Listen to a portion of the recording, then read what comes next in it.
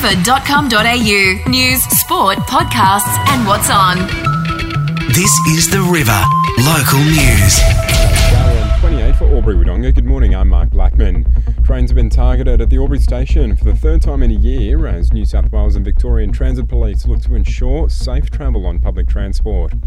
Yesterday's operations saw a man issued with a fine after disruptive behaviour led to police searching the man, a long knife found in his possession. Meanwhile, a 62-year-old woman is now also facing charges after a sniffer dog located cannabis. Member for Northern Victoria Jacqueline Symes is on the border today to announce a $1 million boost for Wodonga TAFE. It's set to go towards a new jobs centre, with Ms Symes saying it's going to be a great development for an already successful training institute.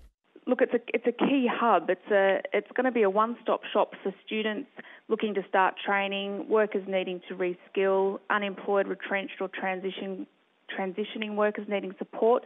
But the real vital difference here is that the hub's going to be a key entry point for industry and employer engagement.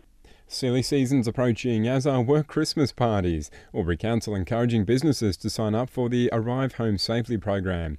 It means the local businesses will be provided with $5 taxi vouchers to pass on to employees, the business to contribute $2 and Albury City paying the remaining $3 for the ride home.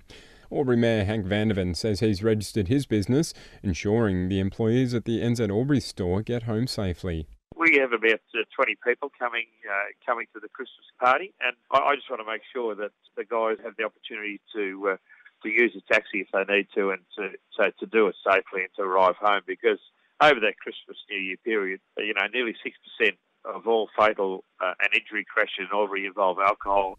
And the Albury Show's back again from today with new rides and showbags for the kids, while plenty of cooking and animal judging for the parents, as well as the V8 and wood chopping on show. The family favourite event hoped to draw crowds of thousands, but that could depend on the weather. The fireworks kick off tonight at 9 o'clock, also on tomorrow. Now to sport, and in cricket, Albury-Wodonga's round 3. Belvoir and Albury are going head-to-head at Kelly Park. Lavington's off to Alexandra Park to take on East Albury. Wodonga Raiders, North Albury and St Patrick's all have home games. They take on Tallangatta, New City and Wodonga Bulldogs respectively. Meanwhile, in district, ladder leaders Kiwar are up against Barney Chilton, the game to be held at Barnawatha.